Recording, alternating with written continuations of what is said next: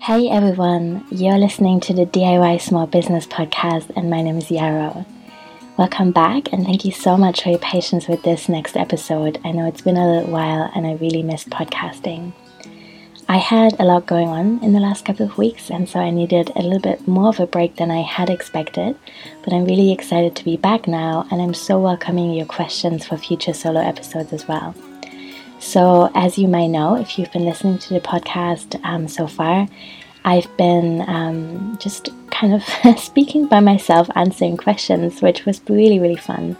And I'm now beginning to do interviews for this podcast as well. So, if you know my other podcast, Daydream Roles, you know that I'm also really into having conversations. And I'm so excited that this first one I'm sharing with you today is with my friend Eleanor Perdota, who's just so exciting and wonderful and has so much insight to share about what it means to build a business that is truly aligned with our values. So we talked about what it is like to work in cooperatives and the emotional labor involved in rethinking our relationship to power and leadership, which is really quite big. We talked about building a small business against and beyond capitalism, and we talked about ways of building sustainable and regenerative communities, as well as personal and collective freedom. So yeah, have a listen, let us know what you think. There's some really exciting links to explore in the show notes as well. Eleanor is inviting people to have conversations about businesses beyond capitalism, and I'm going to have one of those for sure, and I would invite you to do the same. Some small updates from me. As promised, I'm going to be podcasting on both my shows more often in spring. I'm really excited for the equinox, which is now just 2 days away, and it feels like a fresh start, and really looking forward to see what is going to bloom. I have just redesigned daydreamrose.com this weekend. In case you're interested in that side of my business as well, check that out. There's lots of new things to explore. There's also new colors that feel like a better match for me now. The DIY Small Business School is really growing beautifully, and I love that everyone is over in Mighty Networks now, exploring the course there and also connecting and sharing with each other.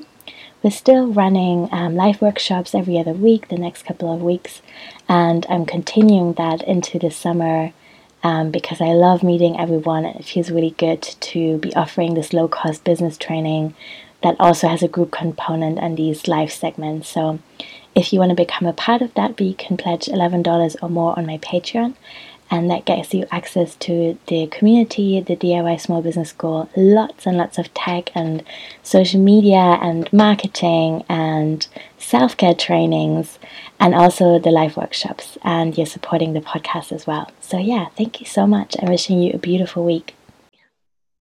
Hi everyone, I'm so excited to treat you today to my first interview for this new business podcast, actually with someone who has also been on Daydream Roles. And if you want to know more about my guest today, then it might be nice to check that episode out as well. But Eleanor is really cool. We met on the internet, and we also met in real life 2 weeks ago in Brighton, which was really special to me.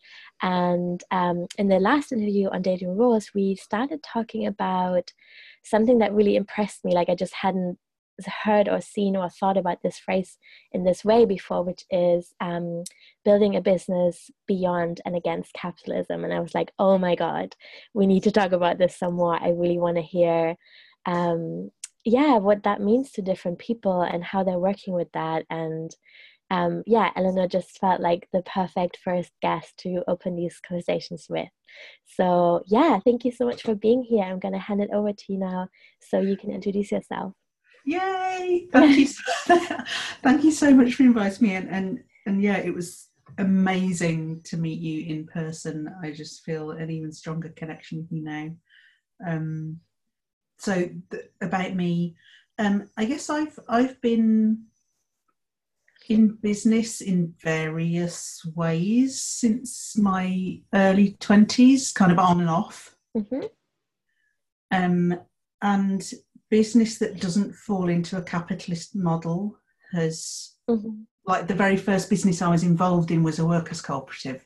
So I've always held that kind of sense that I didn't want to be kind of swallowed up into the capitalist mindset just because I wanted to be in business and make my own money. Yeah, but Mm. I feel like I've got a bit lost about what the introduction should include. No, that's really great.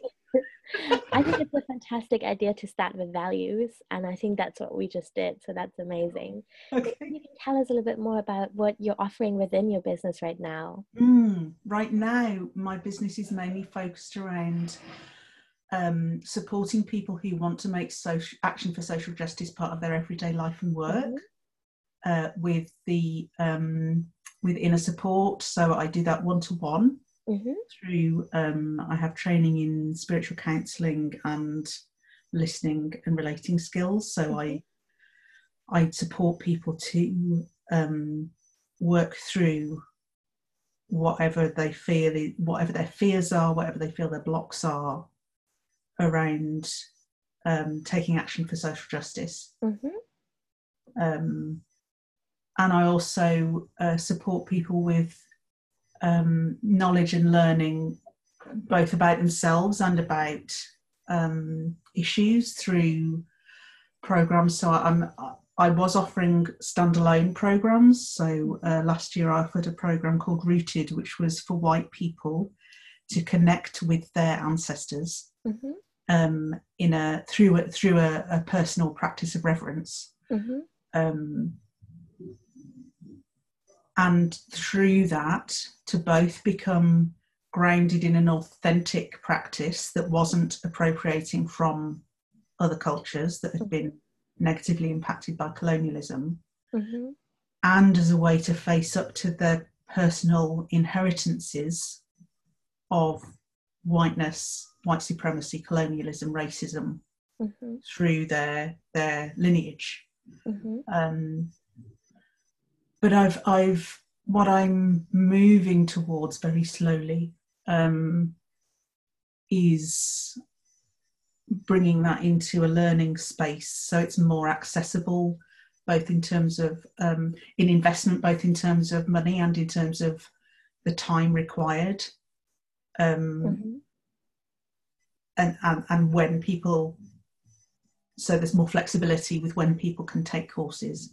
So my business is actually in flux at the moment. The one-to-one work is solid, and the program side of it is in flux. And then I'm also I also do storytelling. So I have support from patrons to develop various storytelling performances and projects. And I'm also I don't know where it's going to go, but I'm starting a 100 Conversations project where I want to talk to people on the theme of business beyond and against capitalism. And at the moment, it's just a 30-minute conversation with anybody who's interested about. So, what are your thoughts and experiences about capitalism and the way they do and don't necessarily have to relate to each other and all that stuff. But yeah, I guess that's me. But I think at the core of all of it for me is the importance of the relationship between the inner and the outer, whether we call it spirituality or personal practice or that sense of connection inward and with one another, for me is really vital. Not just in terms of taking action for social justice, but also in how we operate in our businesses. Yeah, and it's so beautiful to really be in deep conversation about that, because what we're doing is different in some ways, and there isn't like a blueprint or like a script that we could follow. So I'm so glad to be talking to you. I would love to circle back a little bit to what you said in the beginning of like the origin of when you were a person in the world and you decided that you would like to work for yourself. And I wonder if you want to share a little bit about why you felt that way, or maybe it was just more like a decision against employment rather than one for working for yourself. I don't know. I would love to know more about that. It's a bit of both. I mean, it was actually it was within a year of graduating from university that I joined a workers' cooperative. and it was I had this need to do work that was meaningful to me, and which did not contribute, that contributed positively to the world and did not contribute to systems of oppression. Yeah. So I was, and I'd graduated from university into a recession in 1992. So even though I had a really good degree from a really good university, I was doing temp jobs that really didn't require the range of skills that I had for businesses that I had not only had no interest in, but was actually opposed to ethically. And I think so many of us are in that position where we feel like our only survival option is to work for organisations that we disagree with or within systems that we disagree with, particularly in order to survive. And I know a lot of people, I feel like in many ways that's got worse because of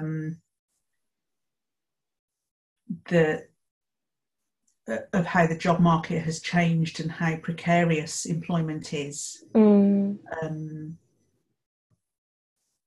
So that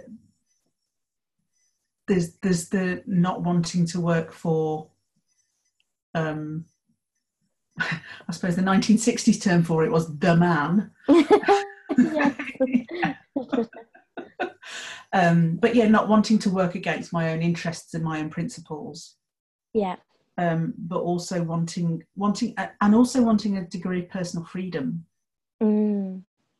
Because even in my early 20s, I'd already been living with a chronic illness for 10 years. And I did not have the capacity to work the way that employers want people to work.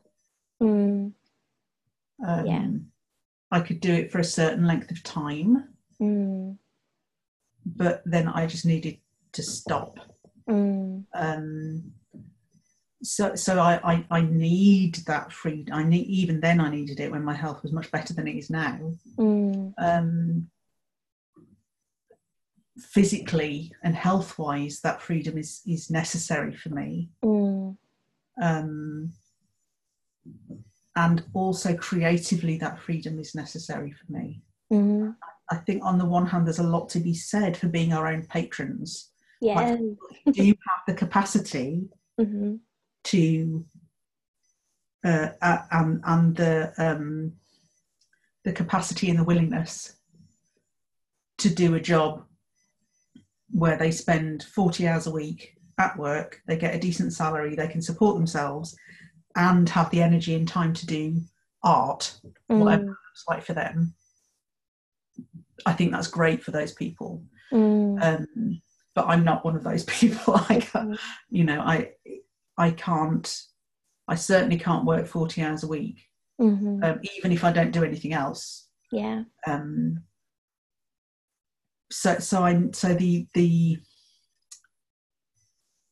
And it's also the freedom to express ideas and be heard, and actually make an impact on what is done and how it's done, which is a very rare thing within a mainstream workplace. Oh, yes.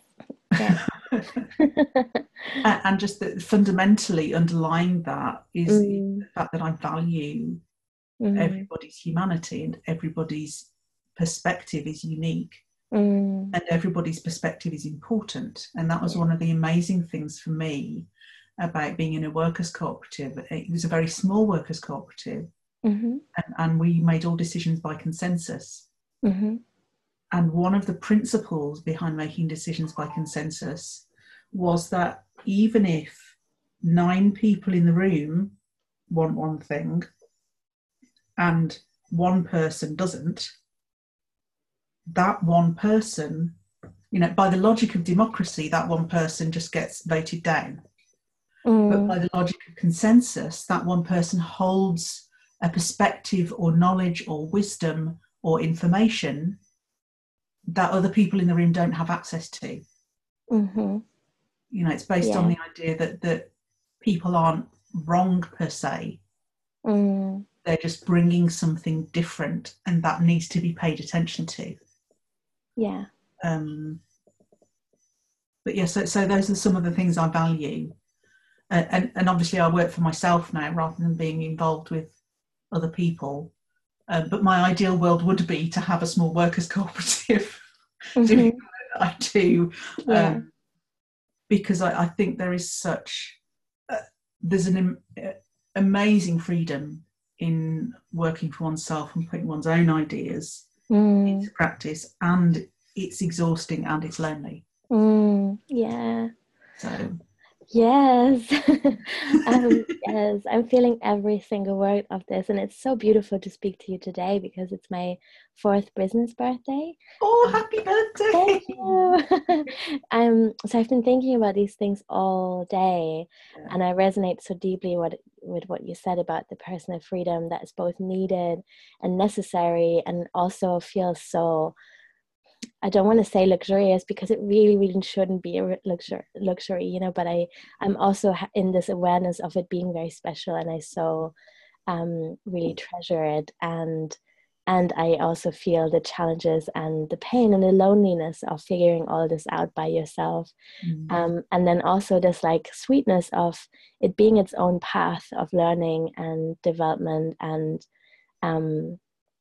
I don't know what else I would have done with my life, to be honest. I really can't imagine not running small businesses and thinking about what that means. And one thing that I was thinking about today, as I was journaling about the last 4 years and kind of what's next for me, is that I felt even if this is all it is really enough, and the sense of enoughness that we can create for ourselves is really important to me. Like there's still things I want. I still want to interview so many more people. I want to bring these stories to more people. I would love to have more space to be creative in non-commercial ways, which requires more income. And I would definitely love to have more living space right now because I live in a tiny house. But on the other hand, I feel like a really deep sense of contentment, and that's something I've never felt within employment. And I think you're right that this has so much to do with how precarious and anxiety-inducing the workplace can often be, and how disconnected we become from the purpose of our work, because we, you know, so often workers are so specialized on a specific task and really not being given a chance to connect with the greater picture or the long-term vision of the organization that they're in. And I think that's, like really one of the biggest sad challenges of our time, if you will.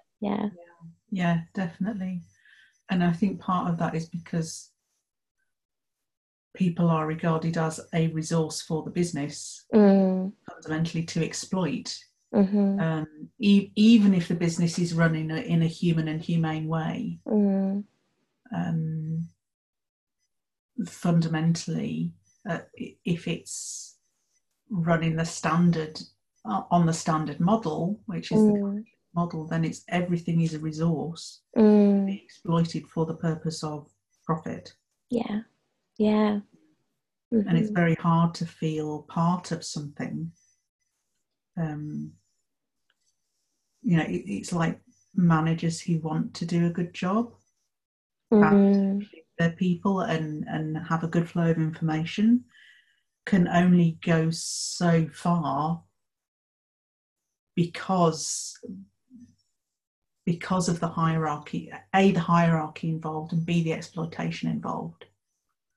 And I know a lot of people actually, they want to be in a hierarchy because they want to know exactly what their role is, and they don't have to make too many decisions. And that's fair enough. But on the other hand, that I believe that there are a lot more people than let on who have a lot to give, and aren't given the scope to express that.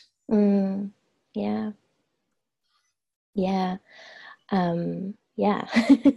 Sorry, I feel like I'm repeating myself in my resonates a little bit, but I think the thing I would love to pick up on and what you just said is this relationship to power, and Yeah. how it's okay to not want it, but also how it's okay to want it at the same time, Yeah. and how I think there's so much to learn in it, you know, which is a theoretical concept, obviously, but I think in theory it's so powerful to be able to make free choices around how you position yourself to power, to either say, you know, I think at this stage in my life, for whatever reason, I would like to just kind of be part of a small organization and be told what to do, and just really know my structures in my day and my routine, and have clear expectations set, and I'm not necessarily super interested in participating in the process of decision making or vision building, all of that.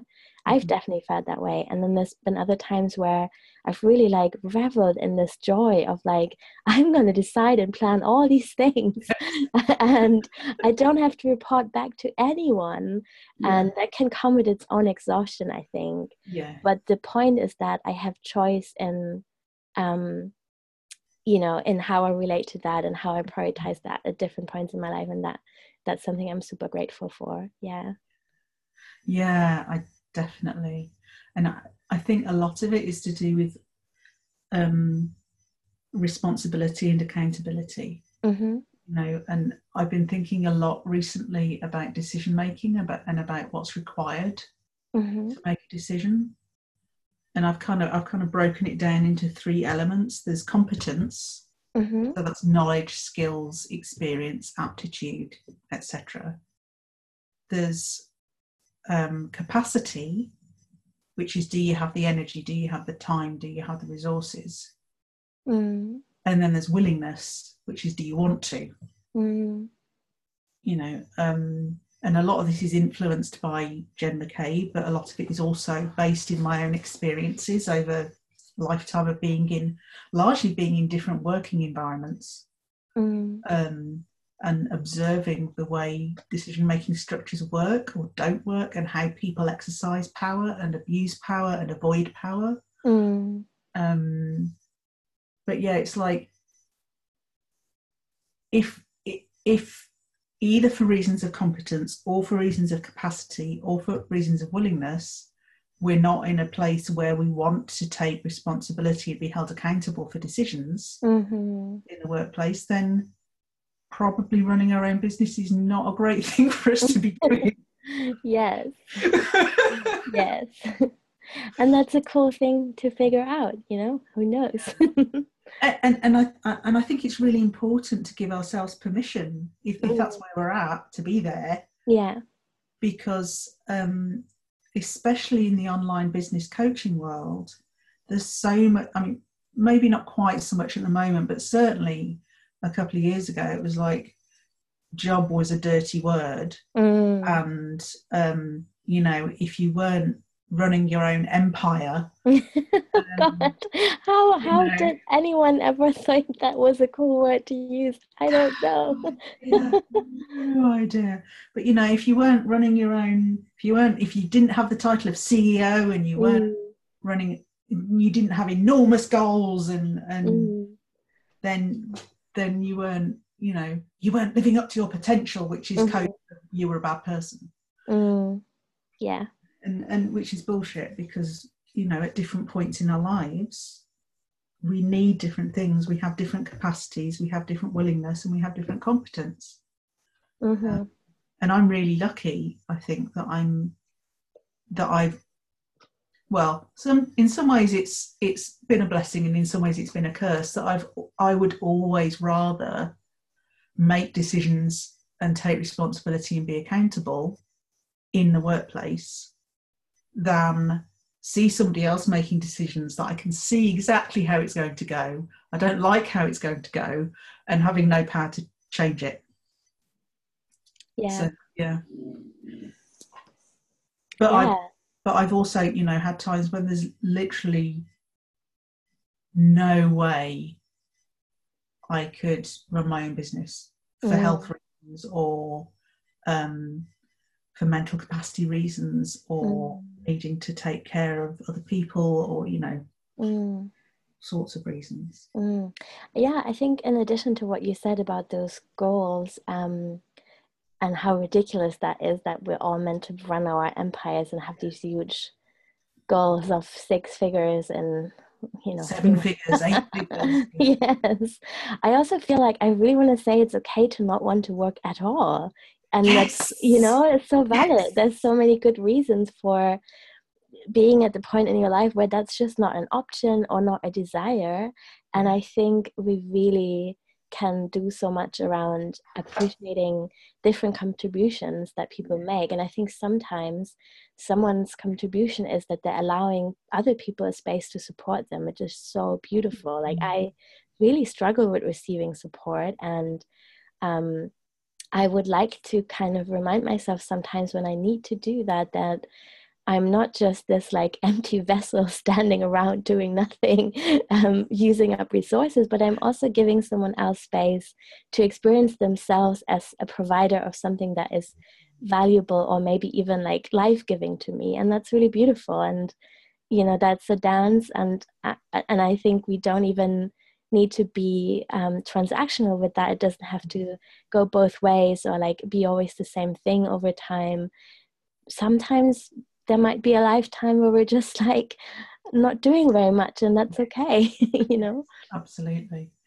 And I think that, you know, that fits very much with this idea that we have to deserve things. It's like, no, we're alive. We have needs. We have things to offer. That's deserving. Literally does not come into it. There isn't a, you know. So, and I think a lot of I've, you know, the times when I've needed other people's support, I find it immensely frustrating, because I have this desire to be independent, and part of that is my personality, but a lot of it, I think, is this kind of training we have. That if you're not capable of looking after or competent to look after yourself, and as an individual, separate from all other individuals, then you have no worth and you don't deserve anything. Yeah. And that, again, that's crap. Yes. Yes, it is. And I also almost feel like unlearning those things that we've just described is almost a bigger chunk of the work than learning the skills that we need to start a small business. Oh gosh, yes. Yeah, isn't it? Another thing that I would love to touch on is like this idea of expansion and contraction, and how under capitalism, like you said, there's this idea that growth is really the only thing of value, and this is what we all should aim for at all times, at any cost. And this is something that's come up in my business just now, because I'll share this. I just felt my body getting a bit itchy, but I think it's really important to share. So, as you know, I've built a Patreon this last year, and I've been really pleased at the end of last year of how far I've come with that, and how it has changed my ability to make space for free offerings. I've run more than 20 workshops last year, free ones online. I'm running several low-cost programs that I really love. And that's been amazing. And it's really, you know, to a large part, been able to do that because of Patreon. And in February, we're talking now on the 1st of March, I've just really not been able to put much out there. I've not posted much on social media. I've not been podcasting a lot. I've done, you know, I've met all my commitments that I've had to other people, but kind of only just about, if I'm really honest. And so there's been a decrease in my Patreon, and I've also, both in January and February, have not earned as much money as I spend. And I feel okay about what I spend, because I've met needs that I really had at the time and that were valid, and I know I'm going to balance that out and it's going to be okay. But I think I just wanted to name that you know, last year has been a huge year of expansion for me, but this is not the whole story. My Patreon has become a little bit smaller. I'm still incredibly grateful. but also I haven't earned as much as I spend, and that's just something that happens, and I really accept that deeply as a part of the experience and as something that I can learn from, and as something that's in a way also unavoidable. And I just don't want to be in that story of only expansion is success and everything else is a deep failure, or a flaw in my personality or anything like that. So yeah. I resonate really strongly with that, because it is such a, if you're not growing, if you're not expanding, it's such a it's such an unhealthy mindset within our cultures, that in relation to money or possessions or property or profits, if you're not constantly expanding, that's you're doing it wrong. But yeah, life isn't like that. The seasons aren't like that. You and I both live in the Northern Hemisphere, in oh yes, a country that has seasons. Yes. And I think it's not only in terms of money, but I think also in terms of effort. As you were saying, I mean, the reason for your Patreon shrinking is that you weren't able to put the energy in that you had been. Which, if you think about it, as human beings, as animals, which we are, that's perfectly reasonable. You don't.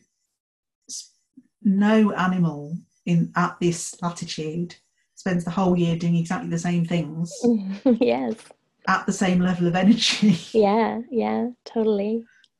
Yeah, and I really resonate with that as well, because this last month, February, I've basically had to put all my marketing on hold, and I was really because I've been supporting my partner through some medical treatment and having to do a lot of traveling, and I have a chronic illness, 2 chronic illnesses, depending on how you add them up, maybe more, which means that I can't keep doing everything. When new things get added to my plate, something else has to go. Yeah. And I've been feeling so stressed out about, because I have this narrative, I should be marketing, always be marketing, and it's like, actually, that I have felt so much better this week, because at the beginning of the week I sat myself down, because I realised that what I was doing to myself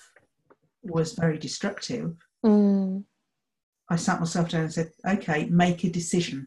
Are you going to keep marketing on your to-do list while your partner's recovering, or are you going to take it off? Because I was in that in-between place that's really stressful, where it was on my list, but I knew I couldn't do it.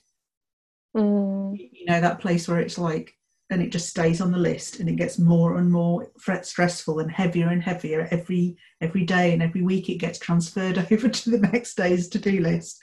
And it's I know. I'm just gonna cross it out and throw it away, and I'll review it every week just to see where my energy is. But I feel so much less stressed out, not because I'm doing anything different, but because I've given myself permission. I've made that decision. No, I'm not doing that. I'm not doing marketing at the moment. Full stop.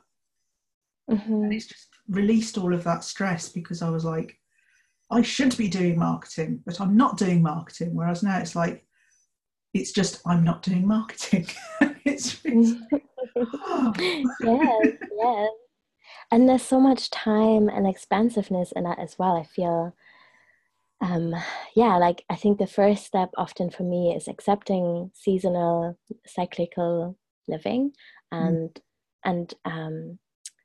contraction as part of that. And then also just remembering that this is a marathon and not a sprint. I don't even know. I really wish there was a better analogy for that, because I'm not a runner. This is an amble, not a run. Oh, yes. Okay. Great. Yes, totally. And just to come back to this idea that yes, there are practical things like, food needs to be on the table, and Yeah. that's so real. I don't want to deny that in any way, but it doesn't always have to be the next big thing. And Yeah. slowness is also such a luxury. And I'm trying to, in my consumption as well, remind myself that while there are things such as more living space, as I've already mentioned, that I would really like, and that's, it's becoming a slightly more urgent desire at the moment. But I think, there are these desires that I have, but also, oh gosh, it's so beautiful to have time and to not feel rushed and to not feel like we have to reach these milestones that are conventionally understood to mark success. Yes. Yeah, no, it's beautiful to live outside of that, and I really appreciate that. That just this may or may not be relevant to this podcast, but it just pinged in my head. Mm-hmm. Relationship anarchy has Mm-hmm. this phrase of escalator relationships. Mm-hmm. So it's like, oh, at this stage we must have told each other that I Mm-hmm. love you, and at this stage we should move in together, and at this Mm-hmm. stage we should be having a joint bank account, and at this stage Mm-hmm. we get married, and at this stage we should have a hat, buy a, it's like this ever progressing, getting to quotes higher or quotes deeper levels, Mm-hmm. and within, and that's such an assumption, and it's such an assumption with everything. Yeah. Like not just relationships, with business, with finances, with everything. Yeah. This narrative of progress, this myth of progress, that you start here and your goal is to get to there, wherever there is, and it's always better where you're going to than where you've been, and we mark that by these culturally normative, socially normative behaviours, or decisions or announcements. And I'm not quite a relationship anarchist myself, but I really appreciate that perspective, because it's like, hang on, am I doing this because I actually want to, and this is where my desire is, or am I doing it because this is what my culture has programmed me to think I should be doing next? Yeah. And I can think of so many examples of how that translates into small business stuff, like the 6 figures, for example. I think are just one of them, but it's also often about building a team, or like, do you want to have an assistant? Do you want to, gosh, I don't know, like have a separate office space that's outside of your home? Or do you want to go to a certain number of conferences each year? And all of these things I'm so not interested in. I love working in my house because it means I don't have to leave it, Yes. and I really like the idea of working in a co-op, and that's definitely something that I would love to be involved in at some point in my life. But if I'm completely honest, I think a part of me also recognizes that I have experienced relational trauma, and I don't want to go into my childhood now, but we all live under capitalism, and it is difficult to relate to people in an authentic way. All this trying to say that I think a part of me is becoming a little bit anxious about the idea of really like surrendering my livelihood into a group of people in really deep interdependence. And so that part of me feels like, I think at least part of my work I always feel like I want to be doing by myself to some extent, because it's scary, it's very scary. But also, all this to say, I've never had a desire to become a big employer and have an assistant and a bookkeeper and a designer, all these things. I really, really actually enjoy doing most of my work myself. And I sometimes hire people or their perspectives or insights and bring them in for a specific project or some kind of like growth edge that I have. But I don't have this conventional, like, to me, it isn't a mark of a success to have a team necessarily if that's not who you are. Yeah. Yes. Yeah, absolutely. And it's that we need to shift our perspective on what success is. And for me, a lot of that, the idea of business beyond capitalism, it's not just the practical stuff, like, are you profit driven? Do you have investors who aren't workers in the business, who gets the profits? It's also, how do you relate to yourself and other people? what level of trust is possible in relationships, and what level of trust of yourself is possible. Is really deep personal and interpersonal things like that. Because I've been in 2 workers' cooperatives, one of which was run by consensus and one of which was run by one person, one vote, democratic. And I've also been in a secondary cooperative, which is a cooperative whose members are worker and housing cooperatives. And I've been in various non-hierarchical spiritual groups. And the thing that I found about all of it is that people often say, who've tried those things, that, oh, that doesn't work. It's not that it doesn't work, it's that we don't have the skills, and that actually that our cultural conditioning within a capitalist system strips us of the skills to be able to cooperate successfully. Oh, yes. Yes, I love that you just said that. That I kind of made a mental note earlier in our conversation about talking about this internal process and how it's its own kind of path of healing, almost, not just almost, it is, I think. And I think I said to you when we met in person that I'm really interested in facilitating or like working with people in this transition. And I don't see this as like, let me come and like rescue you from capitalism and show you the way to freedom and this is all going to be so great. But I just really love being in conversation with people about power and independence and interdependence and agency and all these things, and to see like what is coming up for us as we try different things outside of employment, and how is that its own spiritual journey, and how can we support each other in that, and how can we really recognize that it's so much more about unlearning than acquiring new skills. Yes, absolutely. And the difficulty, yes, to all of that. And I'm just reflecting that the difficulty that I have observed, whether it's independent, like people trying to work with one another in a cooperative way, keeping their own businesses, or whether it's people within a collective or a workers' cooperative or a housing cooperative or any other kind of group, a lot of it comes back to power. Because a lot of us are attracted to non-hierarchical and mutual and cooperative and non and anti-capitalist ways of doing business or working or relating, because we see power being abused in the current mainstream of the system.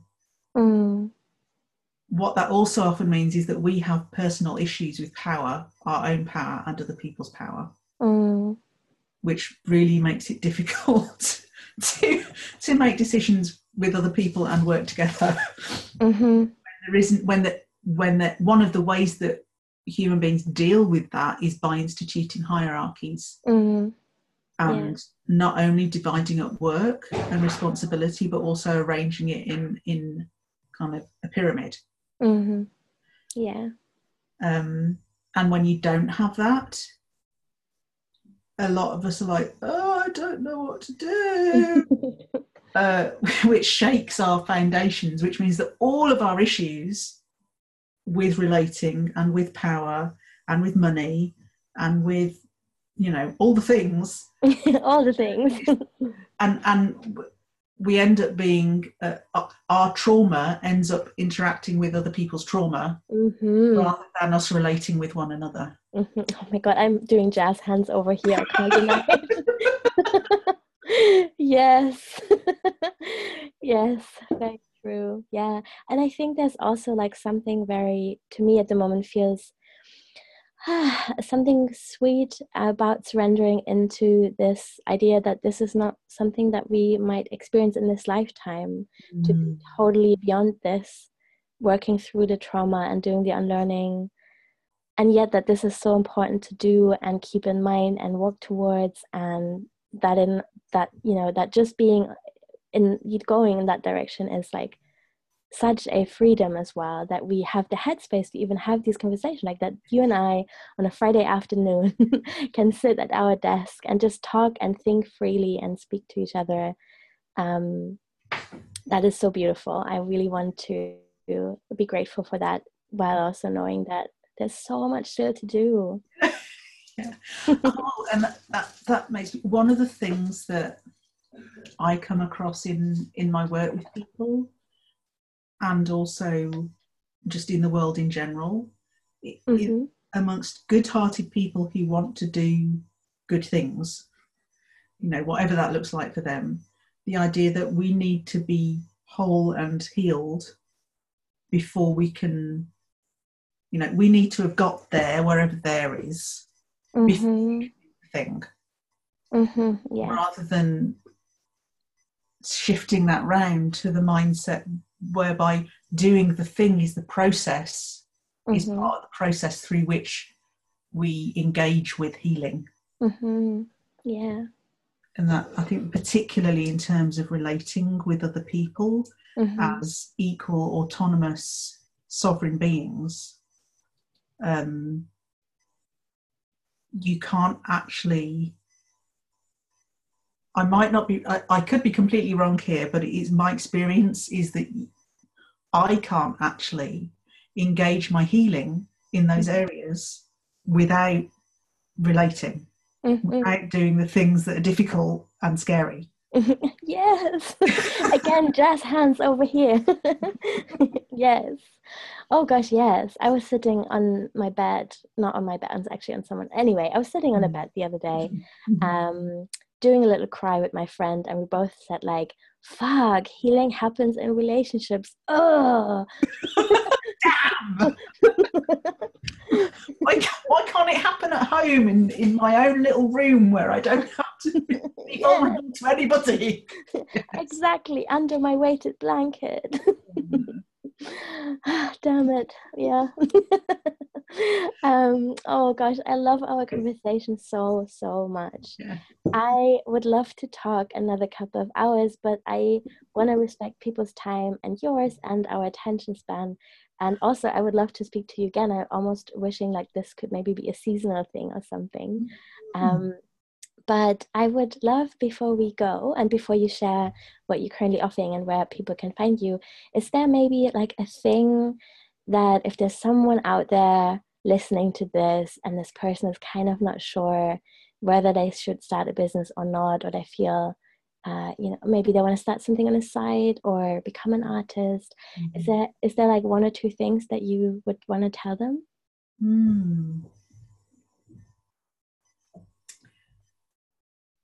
Yeah. First of all is, don't let how scary it is put you off. And the second is, you don't need to know exactly what you want to do or what your goals are before you start. Because it's only by doing things and trying things that you discover that. Yes. You know, you have to go through lots and lots of iterations. And I work a lot with the action learning cycle, which is where you do a thing, you experience it, you reflect on the experience, and then you plan for your next thing. And that's actually just a whole way of working. You know, you don't have to have everything figured out, because every step you're taking is a learning.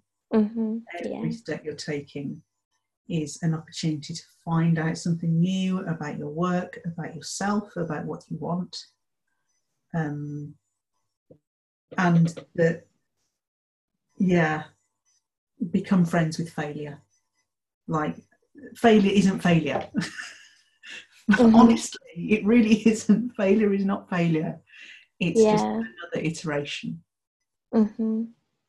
Yeah, that's so true. And I think it's also beautiful and good to share that journey with other people. I think there's often like a story or an expectation to come out with this perfectly formed business and offering that you want to bring into the world. And I always encourage people to use the website Time Machine. If you Google that, it comes up and it lets you see what someone's website has looked like 2 or 3 or 5 years ago. I'm somewhat embarrassed about this, if I'm honest, but I think it's really helpful. We need to see these things, we need to see these processes, and they are messy sometimes, and that's cool, and it often leads to cool things. So yes. Gosh, I'm just thinking about my first ever website now in 1998. Oh wow! Sort of pastel purple. Anyway, I'm glad in a way that I changed URLs a couple of times. So those very first websites you can't find of me anymore. But anyway, yeah. What are you currently offering, and where can people find you? Okay, so people can find me at eleanorprodota.com. Mm-hmm. You don't need any W's, it's just eleanorprodota.com. Mm-hmm. And my current offerings are working one-to-one with people. My name for that work is Sanctuary Sessions, because what I hope to provide is a sanctuary where simply by being with somebody, asking appropriate questions and keeping people accountable to themselves, mm-hmm. Transformation happens in reaching goals or changing perspectives. Or I'm aiming at the moment to work more with people who want to address the ways in which oppression and privilege work within their own lives. Mm-hmm. But I work with people on, kind of their own work with their clients. I work with people on connecting with their ancestors. I've worked with people on figuring out their art. I've worked with people on developing a personal practice. The content doesn't matter. It's the container. Mm-hmm. The container that matters and does the work. My brain's just gone blank. I'm actually still looking for a few people to be early adopters and beta testers, mm-hmm. for my group program Learning Space. Mm-hmm. That won't actually kick off. It's very, very early stages, and it won't properly kick off with any content to test until probably late spring, early summer. Mm-hmm. But if people are interested in doing that, it gives them free or low cost access to all of my program materials in return for honest and as detailed as possible feedback on mm-hmm. the content, the user interface, all the things. Mm-hmm. And they can contact me about that via my website. Mm-hmm. I've also moved my storytelling patronage in-house to my own website. Mm-hmm. If you just look under the storytelling tag in the menu, mm-hmm. there's a drop down with a become a patron thing, and that's I've got some exciting things happening with connecting traditional stories, mm-hmm. contemporary questions about gender and what gender. Oh my god! So that's one of my projects at the moment. Amazing. And then finally, there's the conversations I want to have, which is just like there's a tag on my website which is Business Beyond Capitalism in the menu. Each of these 4 things has its own menu tab, so you can just find them on my website that way. Mm-hmm. Basically that I want to talk to anybody who has any curiosity even about what business could possibly look like beyond capitalism. Yeah. And how we can get to something beyond capitalism with business mm-hmm. as part of the process of getting there. Yeah. That sounds so beautiful. That was a bit of a ramble, but as you can tell, that was great. But it in my head, it's all connected. It is totally connected in my head as well, and it's also going to be connected in the show notes. So that's That's all good. Oh, thank you so much, Eleanor. This has been such a beautiful conversation. And I'm like, again, I feel like I made just the right choice, letting this be the first interview. I'm so grateful for everything that you shared. And I'm really, really excited and proud to share that with everyone else. So thank you so much. Thank you. Thank you Thank as always. you.